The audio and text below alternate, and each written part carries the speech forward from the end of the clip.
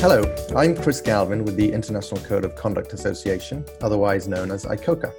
I'm pleased to introduce the third episode in ICOCA's new podcast series, Future Security Trends, Implications for Human Rights. Today, I'll be in conversation with Jean-Marc Ricli, a world expert on technology and security, to discuss the future of technology and security, a force for good or bad. Jean-Marc is head of Global Risk and Resilience at the Geneva Centre for Security Policy, also known as GCSP. And prior to this, he was assistant professor at King's College London in the Department of Defence Studies. So Jean-Marc, could you first tell us a bit about yourself and the work of the Geneva Centre for Security Policy? So thank you for having me on this podcast. So the Geneva Center for Security Policy is an international nonprofit foundation physically based in Geneva, Switzerland, and we are comprised of 53 member states, of which all the 5 permanent members of the UN Security Council. Our mission is to promote international peace and security, to prepare and transform individuals and organizations so they can create a safer world. And we do that through different tracks. We devote a lot of time through executive education, research, public discussion, and we also have a fellowship program for executive in transition. So we are a bit of an hybrid organization. We are not an academic institution as such. We are not a think tank as such, but we are a bit of the two. As for me, I'm in charge of global risk and resilience.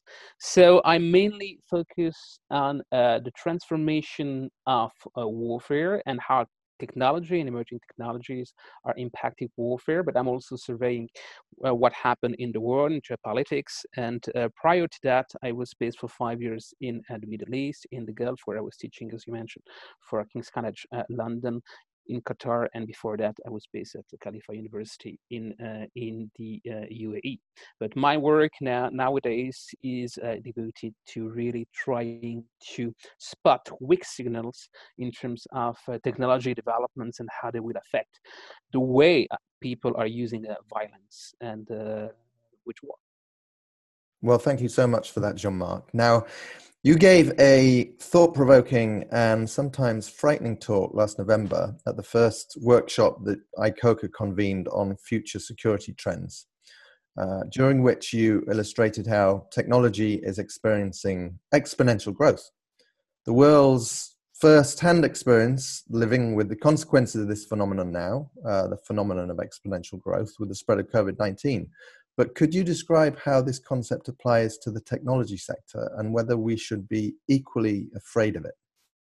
Sure. So as you rightly mentioned, I mean, over the last 3-4 months, we really did experience what an exponential growth is all about. And most people are not used to this because we are wired to think in linear terms. And so just to explain again what exponentiality is all about, if you take a simple rule like something doubles at every iteration, so after 5 iterations you will be at 32, but after 10 iterations you will be at 1024, and so your 32 after 5 iterations will be a mere 3% of the final outcome after 10 iterations. But then if you continue this, after 50 iterations, you will be in order of magnitude of 1.1 to the power of 15. So what it illustrates is that exponentiality is characterized by the fact that for some time you see nothing and suddenly you have an explosion. And from there, it moves really, really fast. So what we see in terms of technology, we see some characteristic, especially in the digital domain, of exponential growth. You might be aware of the so-called Moore's Law. Moore's Law tells you that the computing power is doubling. First, it was every 2 years, and now it's down to every 18 months. So if you plot all CPUs, so central processing unit, so what makes your computer basically work, and calculate.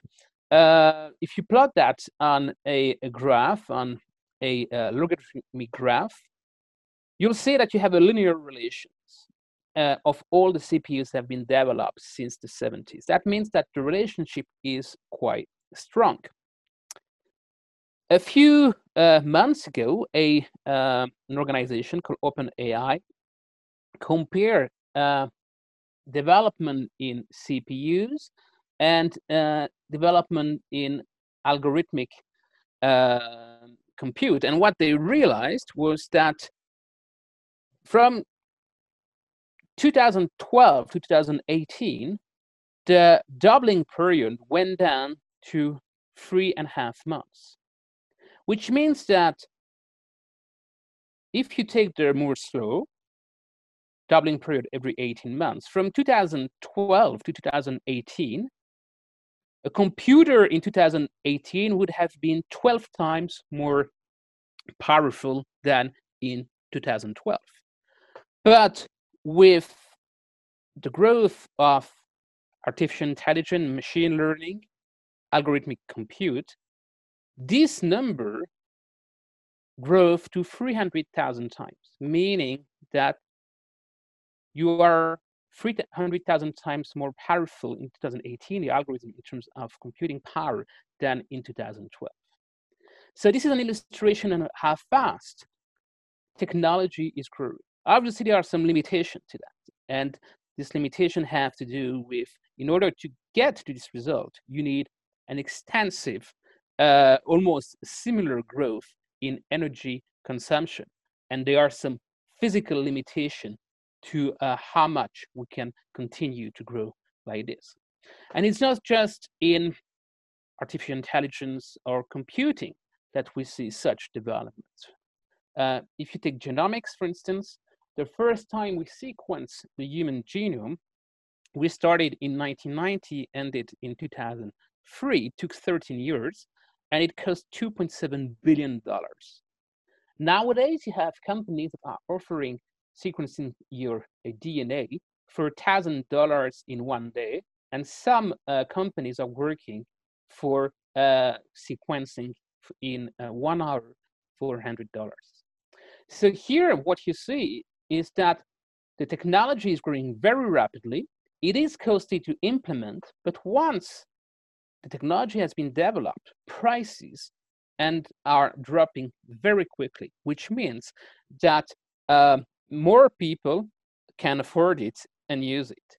So basically, this is why people are talking about this era in terms of exponential era, because we see this pattern of exponential growth developing in several technological fields.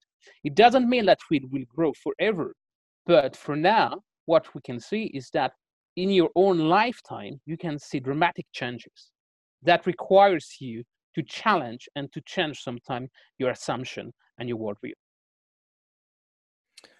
Thank you. Now, there are obviously, a range of technologies that are experiencing this growth now, but which technologies is the security sector already embracing, and how is this changing the way that private security companies go about their business? So what you have to understand is that current technological developments in emerging technologies are driven by the private sector. Unlike what we had, for instance, during Second World War, where United States decided to develop nuclear weapons, it gathered scientists in a desert, and basically this guy in isolation developed the bomb. And then if you look at the proliferation of nuclear technology, even though it proliferated, still it was quite limited and contained. Emerging technology these days are no longer developed primarily by state. Doesn't mean that states are not using them, but the push factors are coming from the private sector, which means that these technologies are available. Once they have been developed, they are available. And so the security industry is not immune, if you want, to using these technologies. And so you have a broad spectrum of potential uses. You have, for instance, 3D printing, that revolutionize logistics. You have augmented reality and virtual reality that allows complete paradigm changes in training. You have obviously artificial intelligence, especially for now in the field of analytics and big data. Big data are available, and so companies that are able to use this data and to extract meaning, especially through artificial intelligence, could have tremendous impact, and in terms of surveillance, in terms of analysis. Obviously, cyber security and the combination of cyber security and artificial intelligence. This is emerging. This is a field where lots of developments did and need to be done. But automating processes of detection is increasingly available and possible with AI. The use of blockchain for anything that deals with authentication of data, as well as probably one of the technologies most used are drones. And development in drone technology has really exploded over the last 10, 15 years, and drones are being used for surveillance purposes, but the future of drones will increasingly be in the use in swarms. So using multiple drones in a way that you can see collective intelligence emerging. So a set of drones behaving in like a single entity, if you want.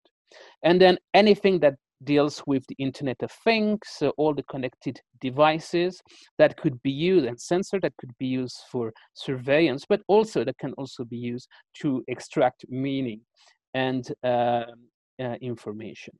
But it's not just technology that is evolving, it's also new business models, in a sense that these technologies allows maybe non-traditional actors that were maybe not in security to be involved in the security industries. If you look, for instance, at companies that deals with big data, once you, for instance, know how to extract data for mapping a specific ecosystem, it could be in the industry. If you want to extract meaning in terms of what the solar industry is doing, nothing prevents you to use the similar algorithm and apply them for different issues that deals with security. So does that mean that the security industry itself is really an innovator and driver of technology itself, and what does that mean for the industry? I mean, is it diversifying? Well, you would have to define what the security industry is all about. You have a few companies that have, from the very beginning, a security DNA that have been important innovator. If you take, for instance, Palantir in the United States, which uses big data analytics and artificial intelligence to extract meaning. Yes, that such companies are innovating in the field. But what you see also are that other companies, that are not specifically devoted to security, could develop technology that could be used by security companies, or end up also doing security work. If you look at Facebook, for instance, that has absolutely its DNA is absolutely not working in security. Facebook has a counter and anti-terrorist unit because ISIS was actually the first organization that understood how to weaponize social media, and they did that by combining the use of ultra-violence with the virality of social media. And then when ISIS and then other terrorist organizations use social media as a force multiplier, the companies, social media companies, Twitter, Facebook, and others, had to react to that, and so had to invest in that kind of capacity. So, but it's not specific to the security industry. We are living an era where disruption can actually come not from your competitor that you see on the horizon, but by a company that maybe is not working in your field at all, but has developed a technology that could easily repurposed and scale. And this is also characteristic and a consequence of exponential growth. The scalability of this technology is phenomenal. And the way it can be repurposed or used in different data sets is also very easy. So what technologies are on the horizon, perhaps not yet adopted, but that have the potential to disrupt the private security sector in the future? And how is this likely to impact the industry? So you have new technologies that are developed that are on the horizon, but also a combination of existing technology that could have a disruptive impact. So in terms of new technologies, you have neuromorphic computing, for instance, that basically mimic the neurobiological architectures that is present in your nervous system. And so the advantage of neuromorphic computing is that it's much faster than CPUs that I mentioned earlier. And so they could also be used much closer to the device. They are not relying on the cloud. And that is what we call edge computing. With developments in international IoT, Internet of Things, what you need is a very strong bandwidth to communicate between your device and the cloud. So instead of using that model, you can actually store information where the device is.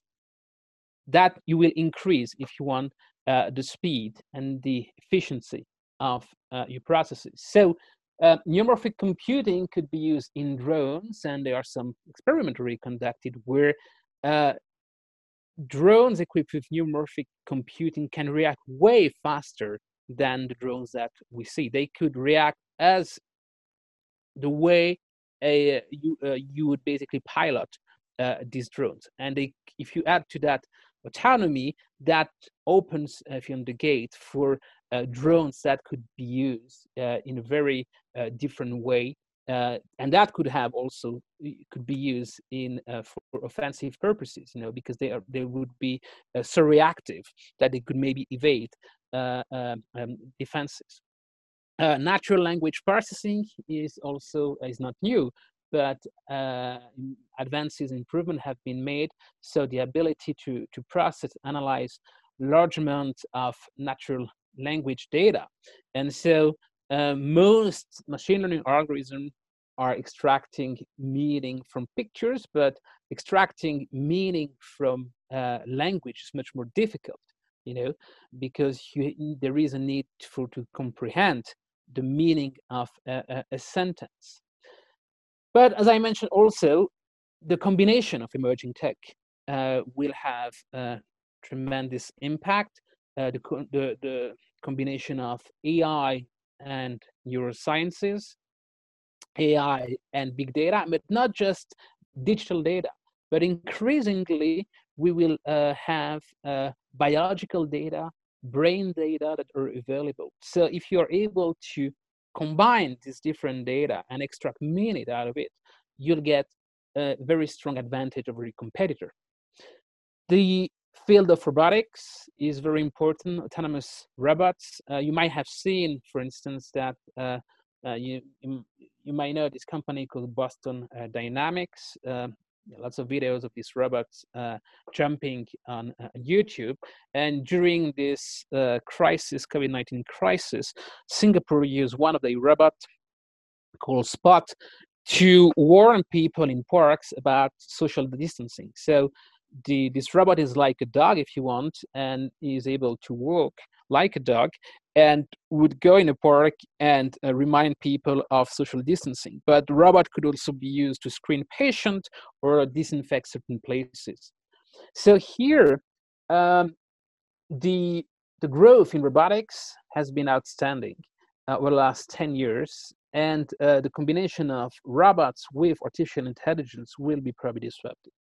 But I would also mention that it's not always emerging tech that has a capacity to be disruptive. Especially in the field of security, we also have to pay attention about the combination of legacy technology of low tech.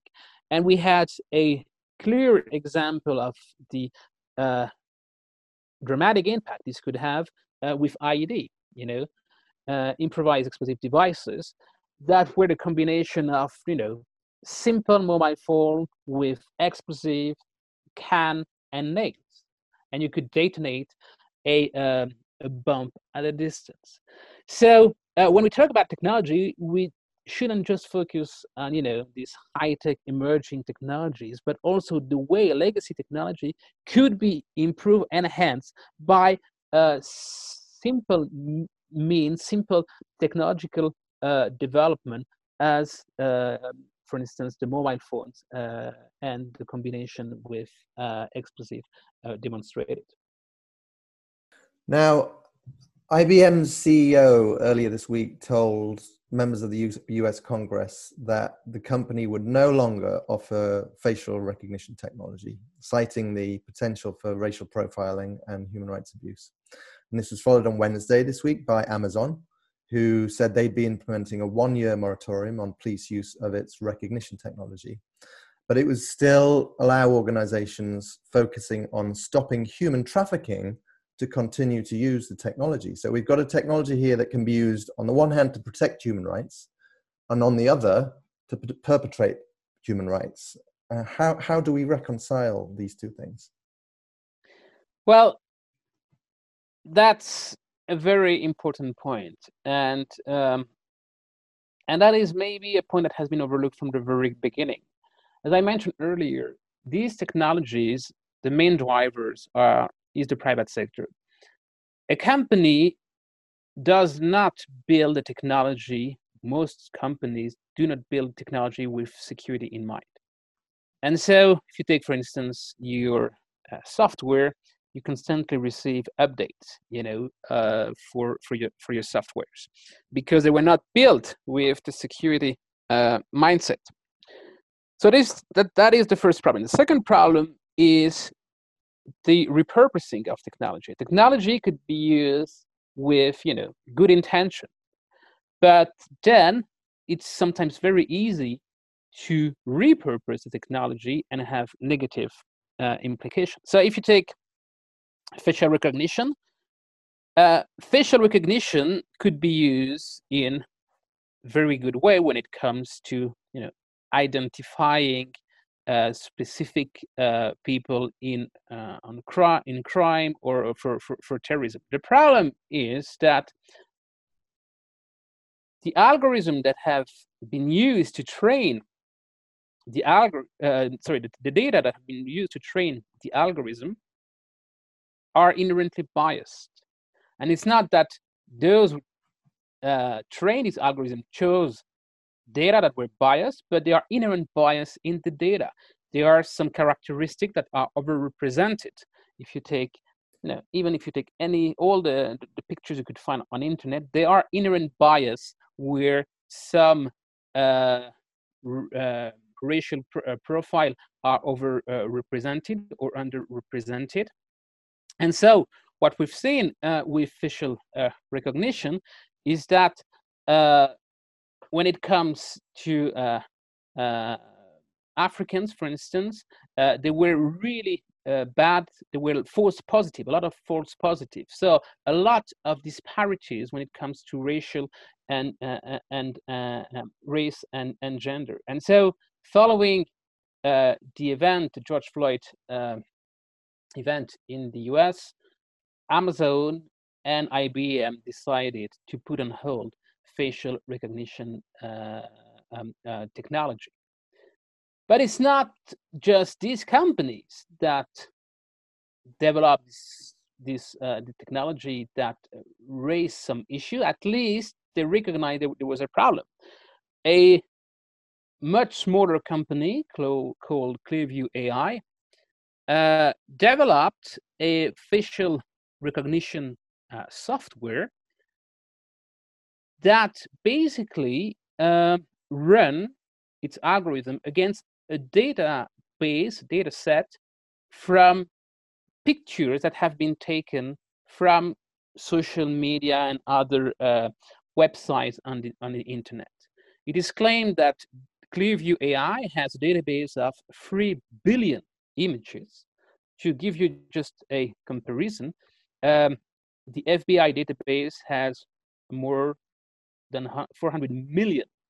But this startup company that was created 3 years ago is using a data set of 3 billion images. And what happens with this, the way it is used is that you basically snap a picture of someone in the street, and then you run this picture in with the application, and then the application will identify the person and will give you information about this person. And so this application is marketed as being of use for law enforcement authorities, and as of now, more than 2,000 law enforcement agencies in 27 countries in the world are using it. But it's not just law enforcement agencies, you have also wealthy private individuals that are using it. And so this application raises strong ethical issues, in terms of privacy, because if anyone can actually steal a picture by snapping a picture of you and then run it in a database and extract meaning about who you are, where you live, you can see how which kind of security implication this could have.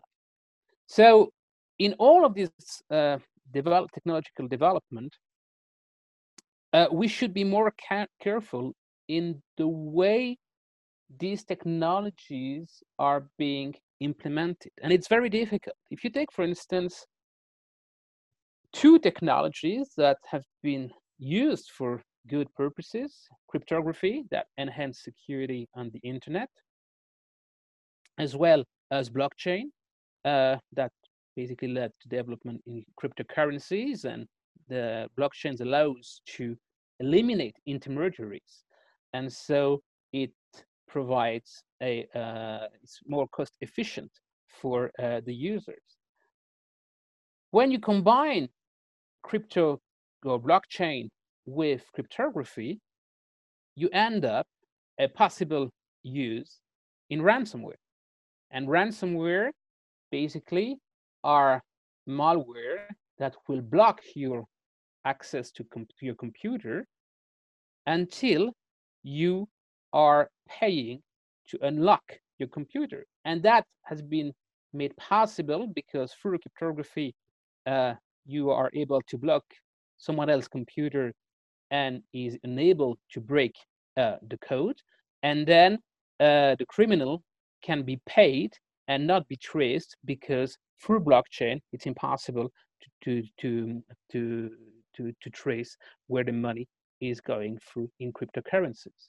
So here you see that technologies that were developed with good intentions could be misused and repurposed. And so it's impossible to ask researchers or developers to think about all possible implications.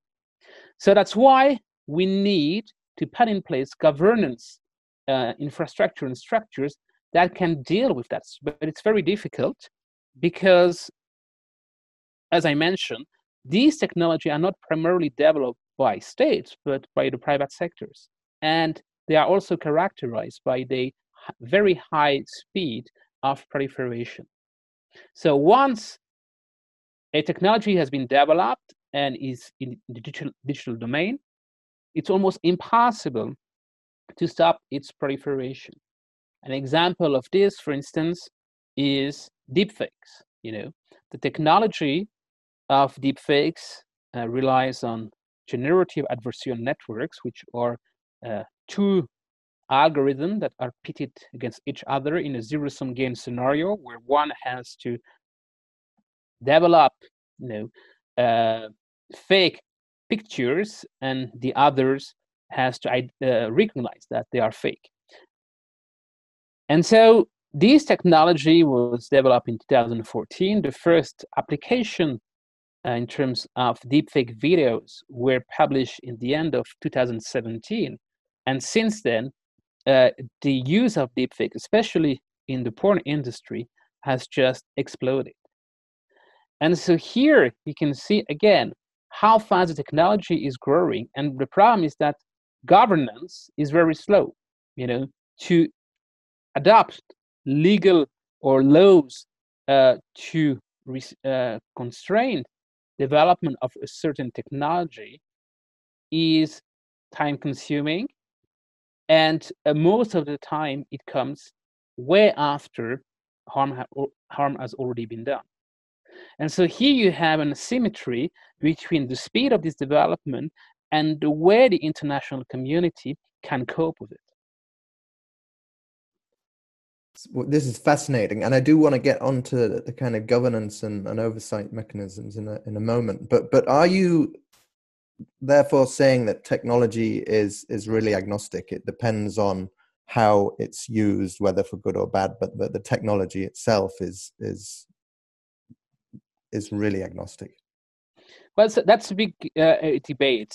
I tend to think that technology, with a few exceptions, is not neither good nor bad. It's the way you use it that matters.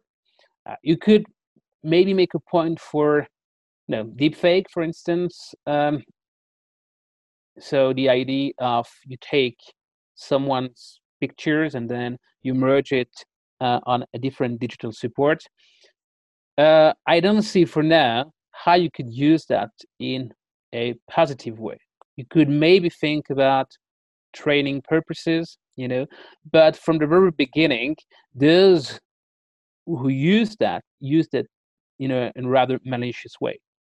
But again, most technologies are not good or bad. Facial recognition algorithm, the same algorithm could be used, for instance, to identify tumors, in MRI pictures or X-rays, and so they could have very positive implication.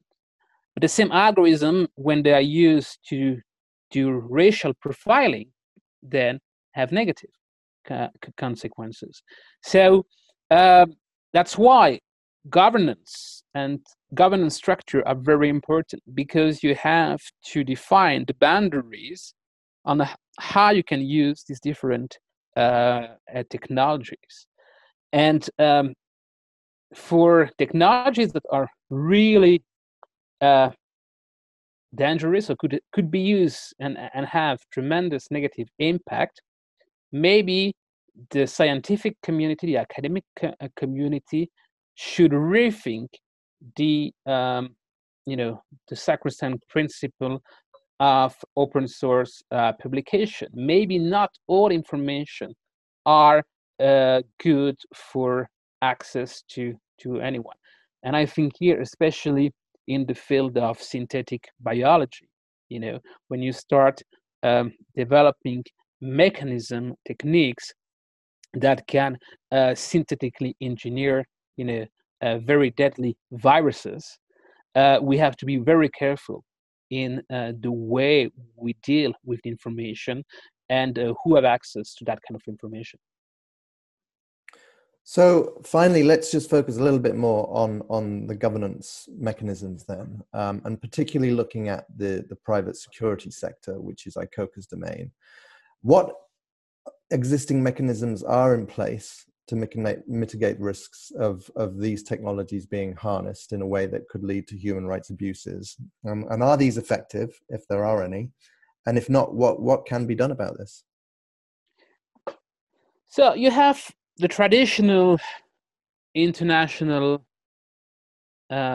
legal frameworks, on existing technology, weapons of mass destruction, and others. So as I mentioned earlier, these technologies are rather in the hands of states, and I would say that it's way easier to deal with that. But already there, if you take, for instance, chemical weapons, we've seen over the last few years that there has been constant violations, in terms of the use of chemical weapons. And if you look at ISIS used chemical weapons on more than 70 occasions during its reigns in Syria and Iraq. Now, when it comes to new emerging technologies, the problem that we face is that technologies develop much faster than governance. And when states try to tackle this issue, for instance, in the field of lethal autonomous weapon systems, so the ability to develop weapons that are able to select target on their own and basically go about the objective on their own and maybe reprioritize their objectives. These weapons do not yet exist, but states have understood the negative potential impact that these weapons could have and developed a framework, a discussion at the UN through the Convention on Certain Convention Weapons. They set up an expert group, a governmental group of experts on lethal autonomous weapon system, and this group has been discussing whether we should issue a ban on this weapon or not. And this group has been going on for the last 6 years and come up with 11 principles. But what was really visible here is that states have very different perspectives on whether we should ban or not, we should limit the uses or not. And in the end, you end up with very general principles and that are still being discussed. And even though we end up with a treaties, that is very unlikely, this will take time. And in the meantime, technology evolves very rapidly. So the problem here is that it's an issue of speed. Another one is the problem of bringing together the relevant actors. And the UN is an interstate organization, whereas the people you should bring into such debates are not just states, but the scientific community and the private sectors. And so here we need to rethink governance framework where the private sector is much more integrated in that kind of discussion. The problem is that the private sector and the scientific community are very often reluctant to talk about the security and the military uses, the potential uses of the technology. We can see that, for instance, with Google or Amazon. You might remember Project Maven in the United States. That was a collaboration between Google and the US Department of Defense to automatize real life video feeds from drone to lessen the burden on the operators. So the algorithm would pre-identify anything that pops on the screen of the operator by labeling what it is. And then that, when it was made public, that led to outcry in the US, also within Google. And Google then had to stop the contract. And so what this affair reveals was that when it comes to security and military uses of this technology, these companies are reluctant to be engaged in such discussion because this has an impact on the image, but they still do cooperate and develop technologies that could be used for security and military purposes. So the point here is to say that we need to develop governance structure that takes into account all the actors involved. It is very difficult. And the problem is that most of the time it's always after the technology has been developed. And once the technology has been developed and is open in the public, it's very easy for people to use the technology in a way that were not intended by the creator, if you want. Well, this has been a fascinating discussion and much to think about, especially for a multi-stakeholder initiative like ICOCA that does bring the private sector together with governments and civil society. Hopefully there is a role for us here, and hopefully with inputs such as your own, we will not be playing catch up all the time, but maybe try and also get ahead of this issue. But for today, thanks so much, Jean-Marc. Really appreciate it. Thank you. Welcome. Thank you for having me on the show.